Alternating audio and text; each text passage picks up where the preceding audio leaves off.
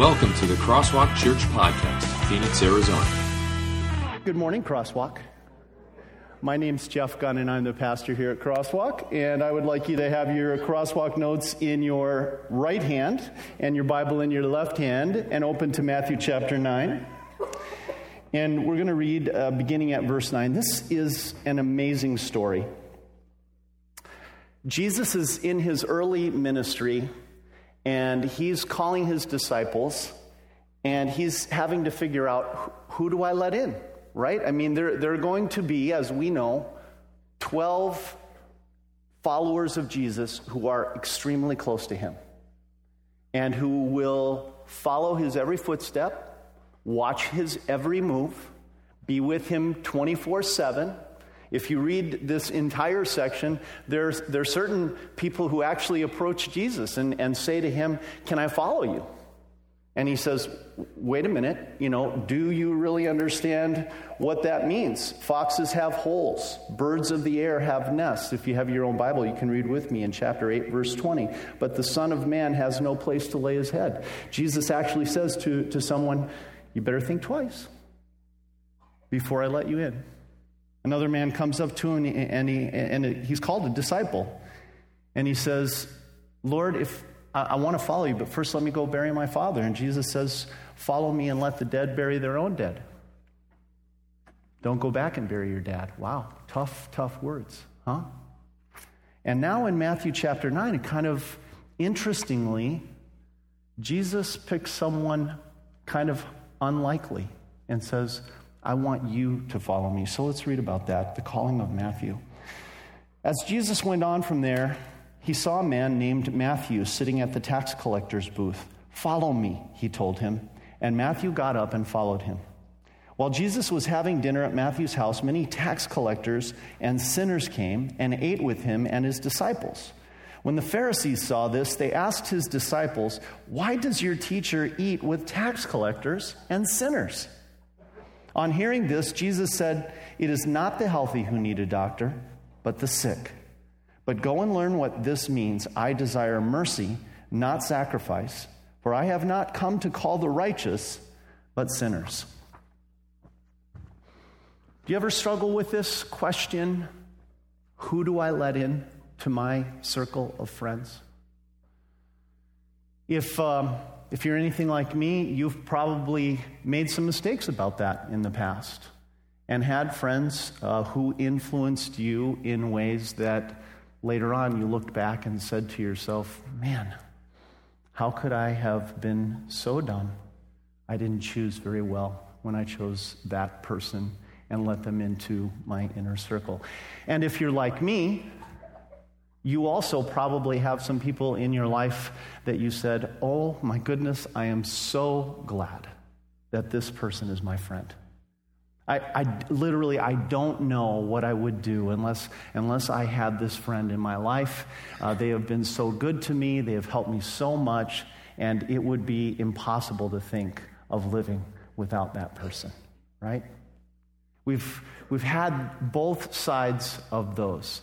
And it's interesting because just this week, the guy who has 500 million friends, anybody know what his name is?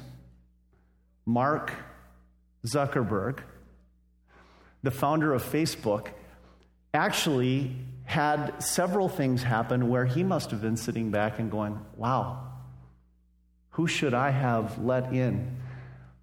Just this weekend, it caught my attention because of this message and how we've sort of borrowed a little bit. If you notice the face-to-face logo there, that remind you of anything? It caught my attention on the Piers Morgan show on CNN. Two gentlemen were interviewed. The Winklevoss brothers. Does that name ring a bell to you?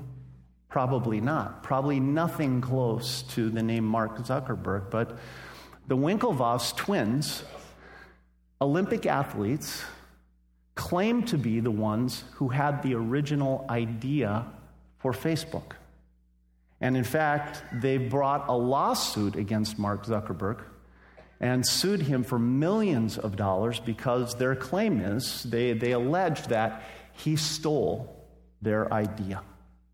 and made off with it, and of course made millions and millions. Actually, he's the youngest billionaire that our country has ever known, according to one report.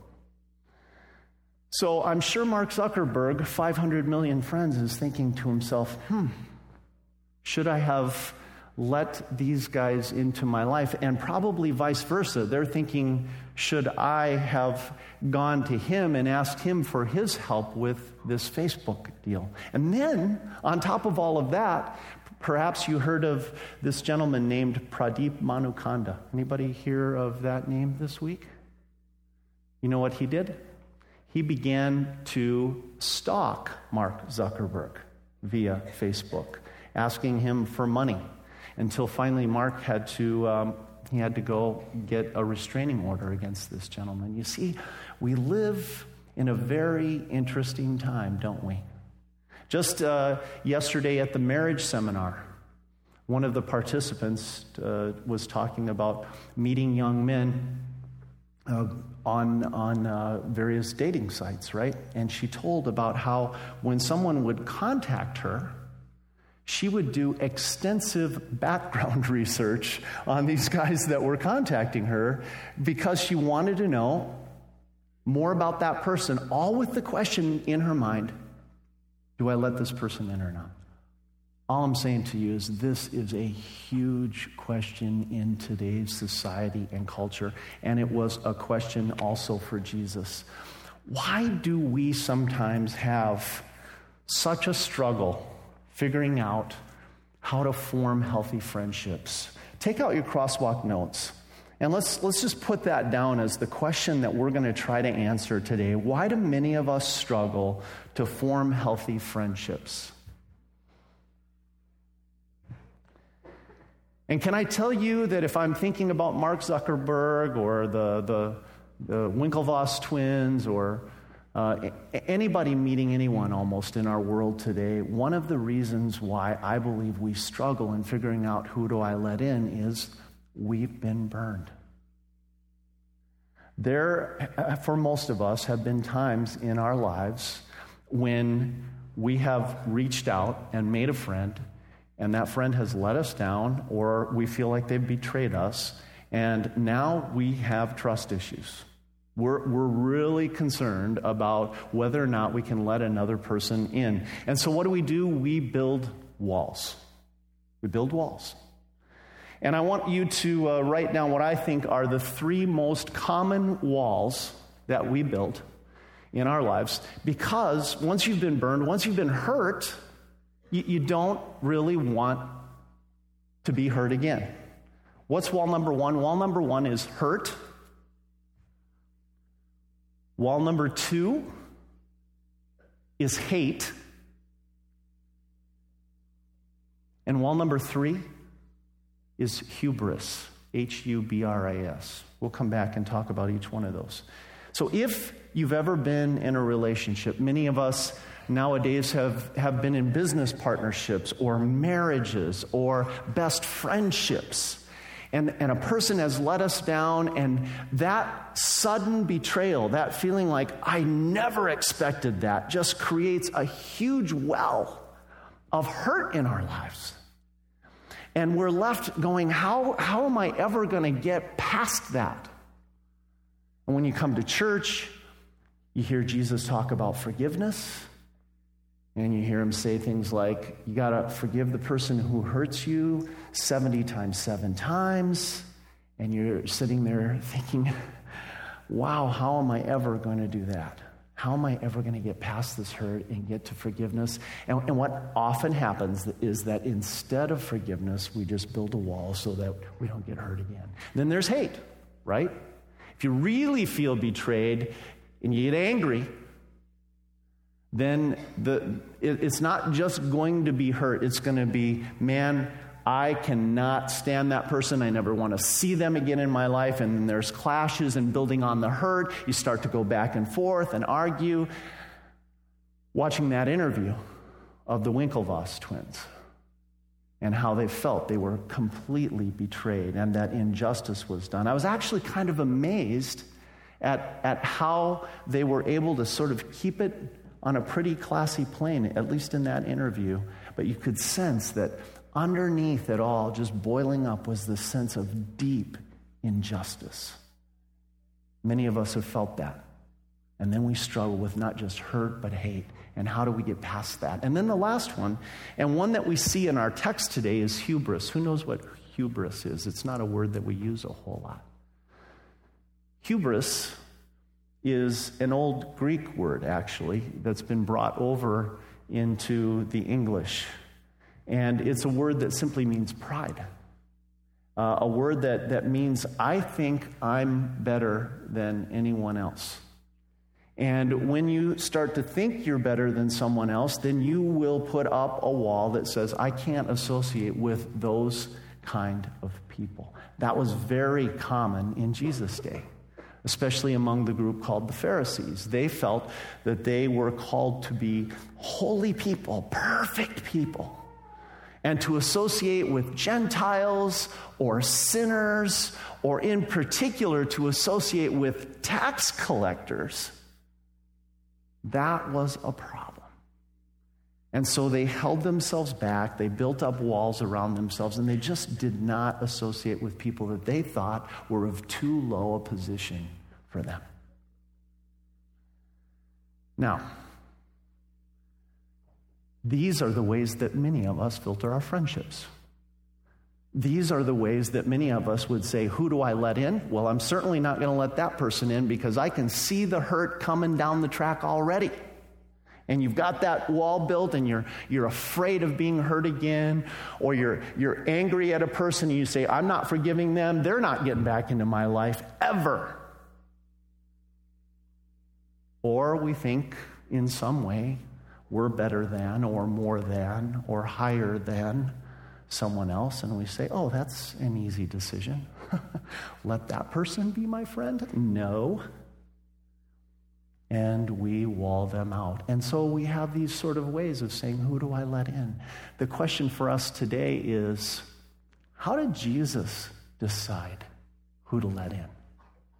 And it's very interesting to watch as he's building his disciple team, how he chooses those who are going to be let in. And I'll tell you, one of the beauties and the wonders of it is that as we think of ourselves as modern day disciples, to know, wow, Jesus, true God, has let me in, despite the fact that he is way higher and way better than me. He's let me in despite the fact that he has every reason to be angry with me, to hate on me, because I've sinned against him. He's let me in even though I've hurt him many times with the sins that I've committed, the breaking of the commandments, the refusing to listen to him, the rebelling against him. I've hurt him so many times. I've hurt his heart, and yet he still says to me, Jeff, come on. I want you in. I want you to be one of my disciples, one of my friends. Not even just that, one of my family. I want you to be my brother. To think that Jesus would let me in, it puts a whole new perspective, a way different perspective than just deciding who gets in on the basis of hurt or hate or hubris. And that's what we want to talk about. And we start with just this thought. I know this from my own personal experience from reading the Bible. Jesus knocks down walls. And it is good to be his friend. And when we start to consider, who do I let into my life? We have to start with that thought. I'm Jesus' friend. Because he friended me. He called me into his life. And then he called me back into his life again after I sinned and rebelled against him. And then, no matter how many times I've done that, he keeps coming after me because his love and his friendship are relentless. It's an incredible, incredible thought. And all that in spite of what the Bible says about me and says about you. Look at Romans chapter 3, verses 10 and 12. Would you read this together with me? There is no one righteous, not even one. There is no one who understands, no one who seeks God. All have turned away. Now just motor on that for a minute. What's that saying? Is it saying that you and I reached out for God because we wanted him to be our friend? Is it saying that we came up to Jesus and said, man, Jesus, I'm friending you? Nope. It's saying that when we got the friend request from Jesus, we turned away. We clicked on the little box that says reject. And we turned away from God. And in fact, it says everyone has done that there's really no one who truly understands what it means to be a friend of Jesus by nature. In fact, it's really saying that it's going to take supernatural Holy Spirit power to turn our hearts and minds around so that we can even consider being a friend of Jesus and following him. And all through this process, Jesus is saying to you and me, here I am. Here I am. I want you to be my friend. I want you to be my brother, my sister. Here I am. Look at what it says in Revelation. Here I am. I stand at the door and knock. If anyone hears my voice and opens the door, I will come in and eat with him, and he with me. There's that relentless friendship that we see so much about in the Bible, that Jesus comes and he keeps inviting and keeps calling, and he sends his Holy Spirit to overcome our sinful nature that says, no, I don't want to be a friend with Jesus. There's a song that we're going to sing at the end of this message. It has a beautiful line in it. I want you to hear it. O child of God, dearly loved and ransomed by the Savior's blood, and called by name daughter and son, wrapped in the robe of righteousness. Here's the first thing that we need to know when we're considering who do we let into our lives.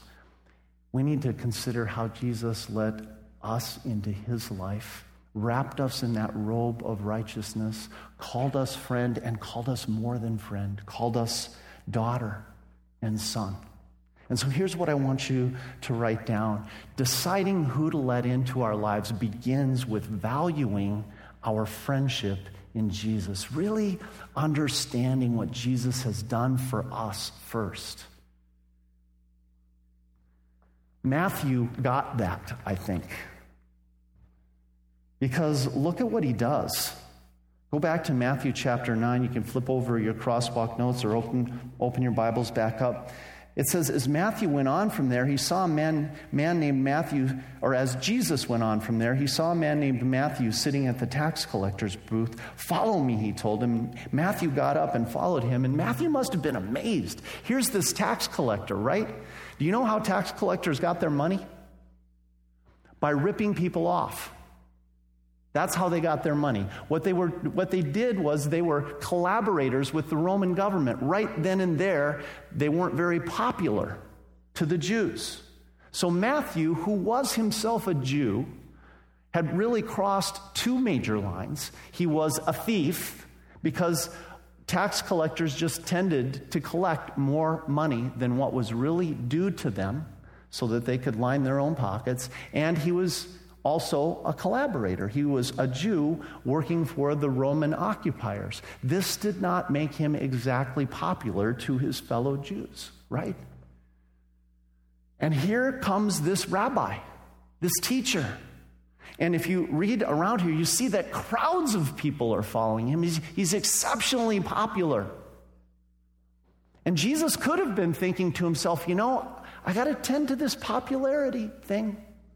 There's crowds following me. I better be very careful who I let into my inner circle here. Certainly, I don't want to let in someone who is viewed as a thief and a collaborator. He could have said that. But he didn't. He said, Matthew, come and follow me. And Matthew gets the value of that call. Look at what it says next. While Jesus was having dinner at Matthew's house, many tax collectors and sinners came and ate with him and his disciples. When the Pharisees saw this, they asked his disciples, "Why does your teacher eat with tax collectors and sinners?" What does Matthew do? Once he's called, he throws a big party, a big old Matthew party. And he invites his friends and he says, look, someone thinks I'm valuable enough to be in his inner circle of friends. This someone happens to be the Son of God, Jesus, the Messiah, the promised one that we've all been waiting for. And Matthew calls all his friends together and he says, I want you to meet this guy named Jesus. And apparently some Pharisees catch wind of this and they observe what's going on at the party there at Matthew's place. Matthew just rejoicing over being part of this. And they ask this question, why does your teacher eat with tax collectors and sinners? And that really leads us to the next answer to our question today. Jesus is letting tax collectors and sinners into his circle. Now think about how ironic this is, because the Bible says that he is the holy Son of God, perfect, without any sin, that he lived his entire life completely righteously. Never slipped once. Yet, in his circle are all these people that are not only viewed as bad, they are bad. They're tax collectors and sinners. They're doing things that are not only wrong in people's eyes, they're wrong in God's eyes. And Jesus says, come on in here and join me. And you have to believe that how Jesus is choosing his friends might be a little bit different. He's asking a different question than you and I often ask.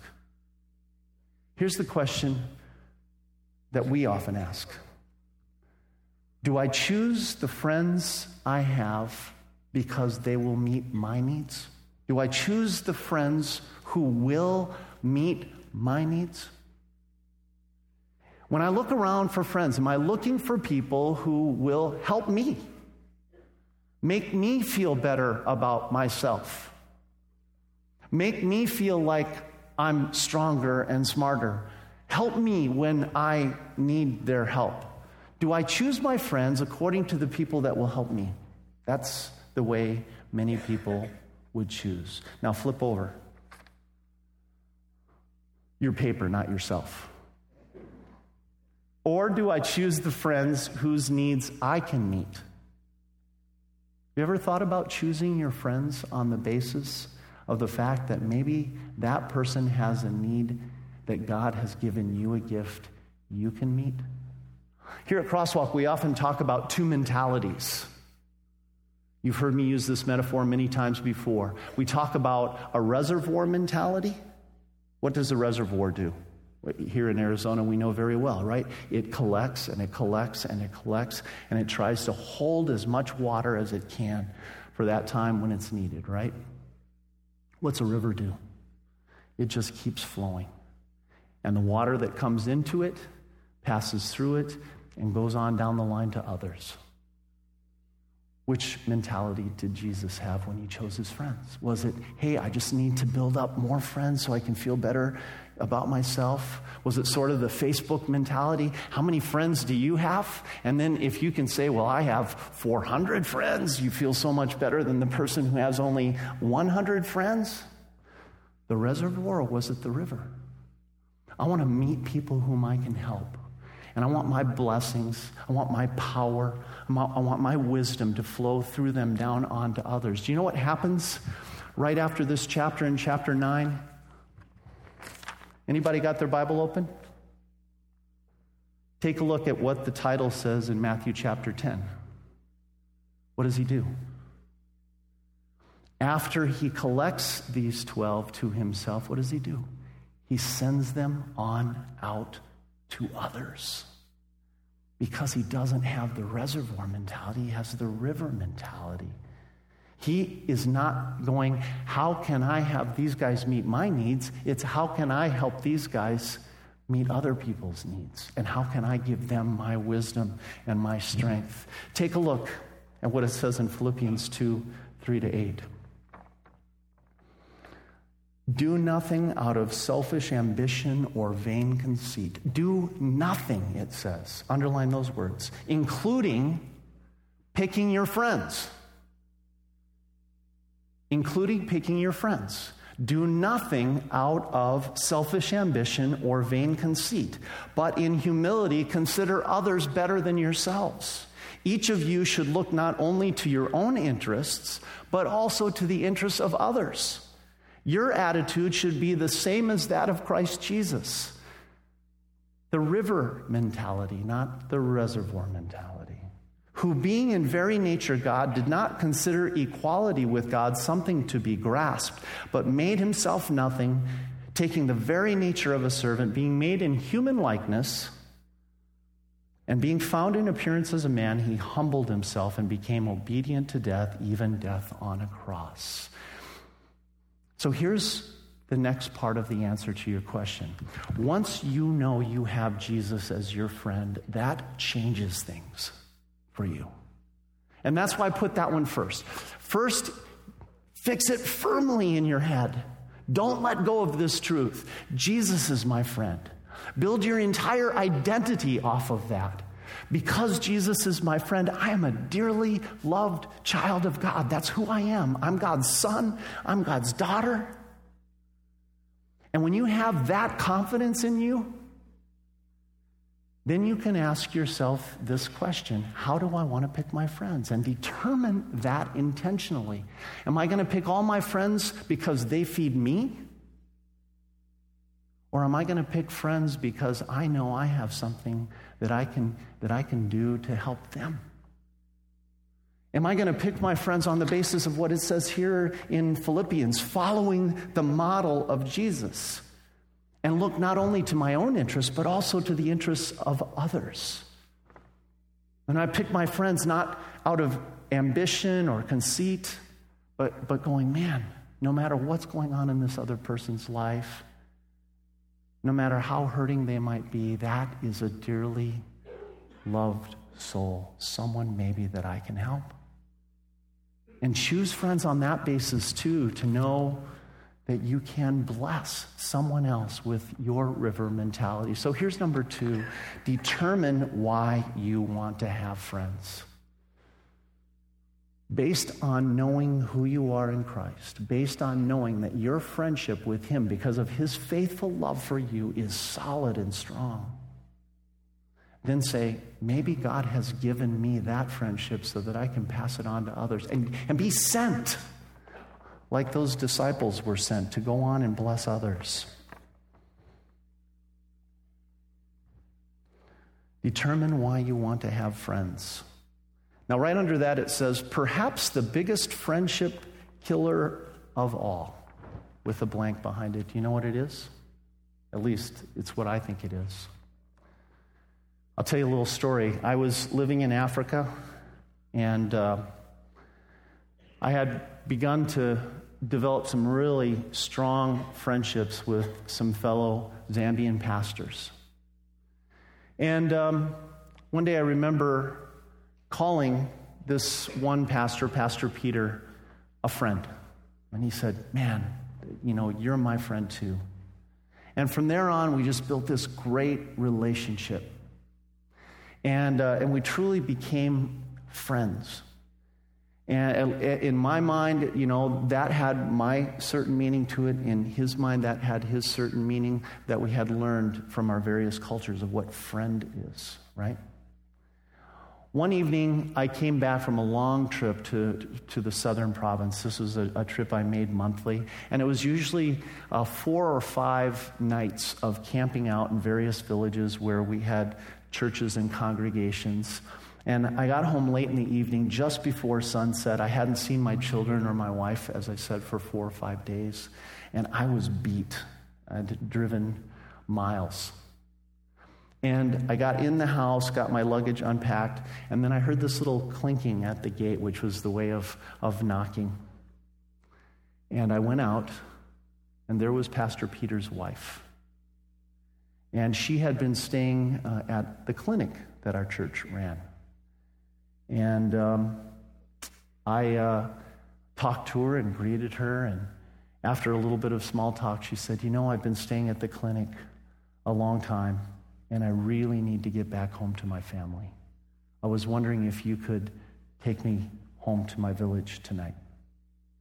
And I knew that it was about an hour one way and then an hour back over pretty bumpy, rut hole-filled roads in the rainy season, that I'd be lucky to get back home in 2 hours.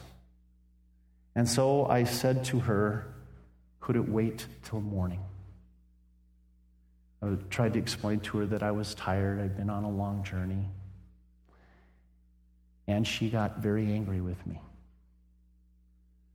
And she said, I thought you had told my husband that you were his friend.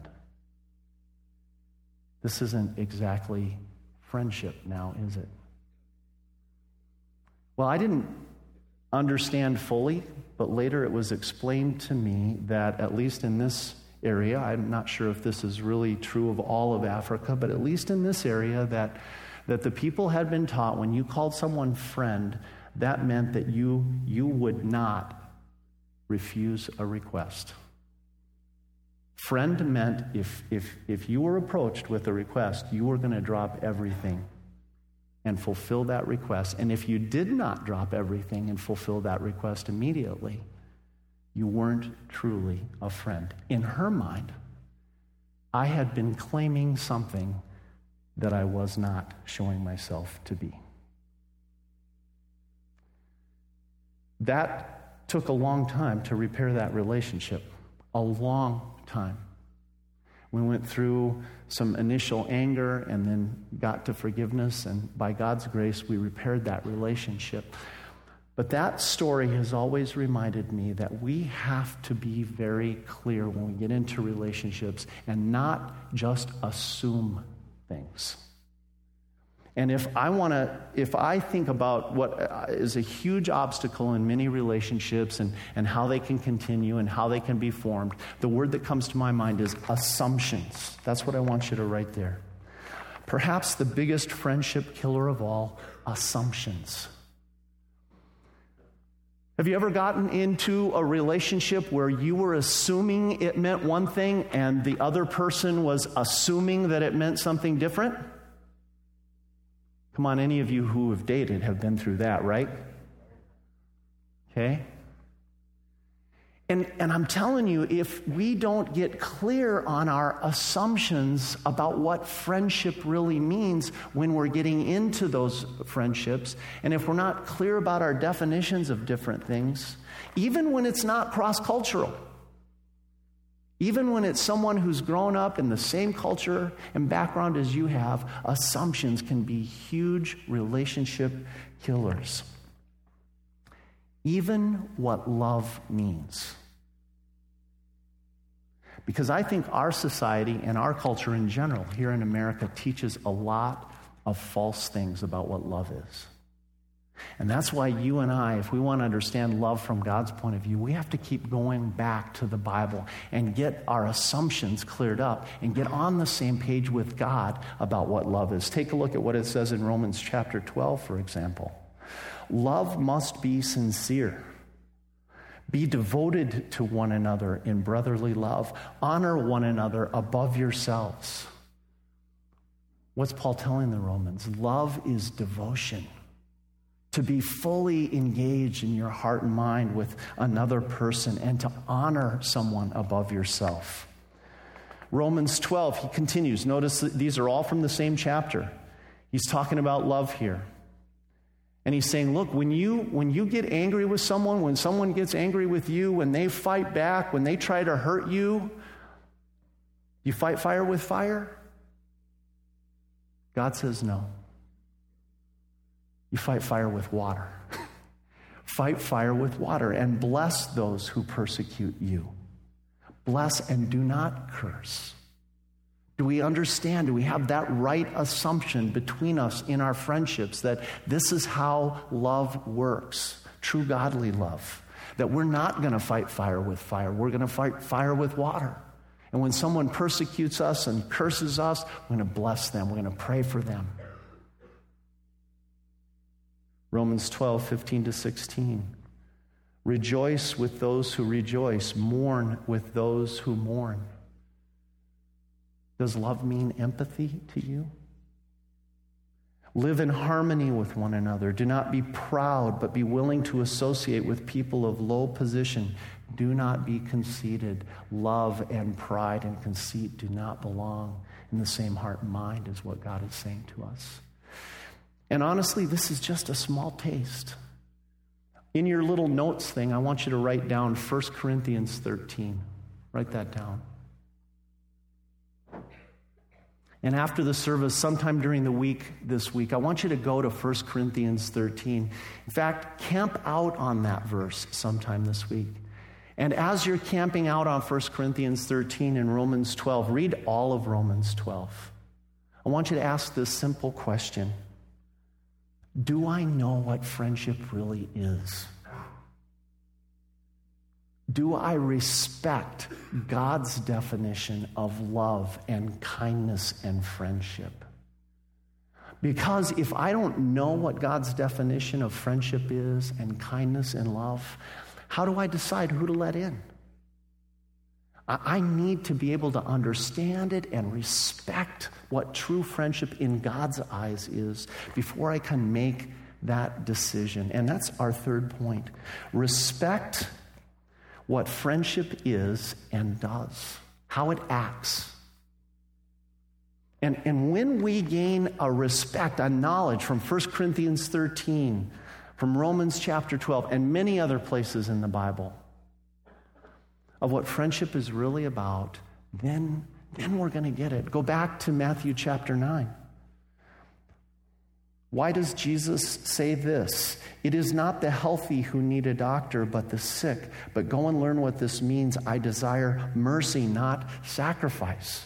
For I have not come to call the righteous, but sinners. Why does Jesus say, I desire mercy, not sacrifice? Because the Jews were making bad assumptions about what friendship with God was about, what showing love for God was about. Their assumption was that it was ritual, that it was sacrifice, that it was going through certain religious motions. And that if I went through those motions, if I went to the temple, if I celebrated the 3 feasts, if I made sure that I made my sacrifices on time and on place, well, then God would know we're friends. And Jesus says, time out. Check your assumptions, ladies and gentlemen. Because what God desires is not all the motions, not all the rituals, not the empty husk in the outside. What I want is your hearts. If you want to be friends with me, know that I've given you my whole heart to the point where I'm going to go to the cross. I'm going to die for you. I'm going to shed my blood for you and for an entire world of people like you. I'm going to lay it all on the line because of my love for you. That's what love is and does. And if you want to be my friend, that's what I'm asking back in return. Give me your whole heart, not the empty husk of actions and sacrifices. I want your heart. And I want your heart to be shared with others. Be merciful, be kind, be forgiving. If you're my friend, reflect that. Not only in how you worship me, but also in how you love and treat others. I desire mercy and not sacrifice. Get in line with me in your assumptions about what love and friendship really are, and respect that. And that's why this last one is so critically important. Respect what friendship is and does. There's a beautiful proverb, Proverbs 13:20. When I read this proverb, I think, what a blessing that out of my 5, you all have to select your 5 for your phones, don't you? That there is really a more important one, Jesus Christ. People say that the 5 people that you most surround yourself, you will become a combination of those 5. Think about that for a moment. Who are the 5 people that you most surround yourself with? You will become a combination of those 5 people. Hopefully one of those is Jesus Christ. And as you do that, and as you determine the reason why you want to have friends, either to get or to give, either to be a reservoir or a river, and then as you respect what friendship really means according to God, then you can answer this question, and you will walk with the wise, and you will grow wise, and you will not be a companion of fools. Who do I let in? First, anybody want to tell me? Jesus, right? Next, those whom I can serve. Finally, those who respect, who understand friendship from God's point of view. Not easy to decide, who do I let in? But hopefully those 3 things will guide you. First, let Jesus in. Then think, whom can I serve? And then finally think, does this person respect and understand friendship the way God does and the way I do? Here's your next steps living the adventure. Take a look at your friends list. Is Jesus on your list? And how much do you really value Jesus' friendship? And how would you measure that? Remember what God says? Remember what Jesus said. I desire mercy, not sacrifice. Read Romans 12, Philippians 2, and 1 Corinthians 13. I gave you 2 out of the 3 of those earlier. Hear God and ask, how can I better respect what friendship is and does? And then meditate on and memorize Matthew 9:13. What a beautiful truth.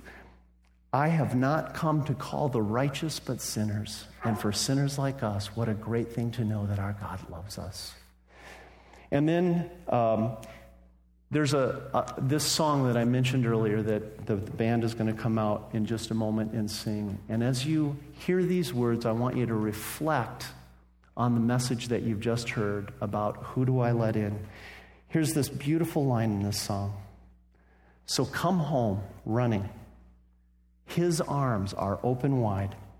His name is Jesus, and he understands. He's the answer you're looking for. So come home running, just as you are.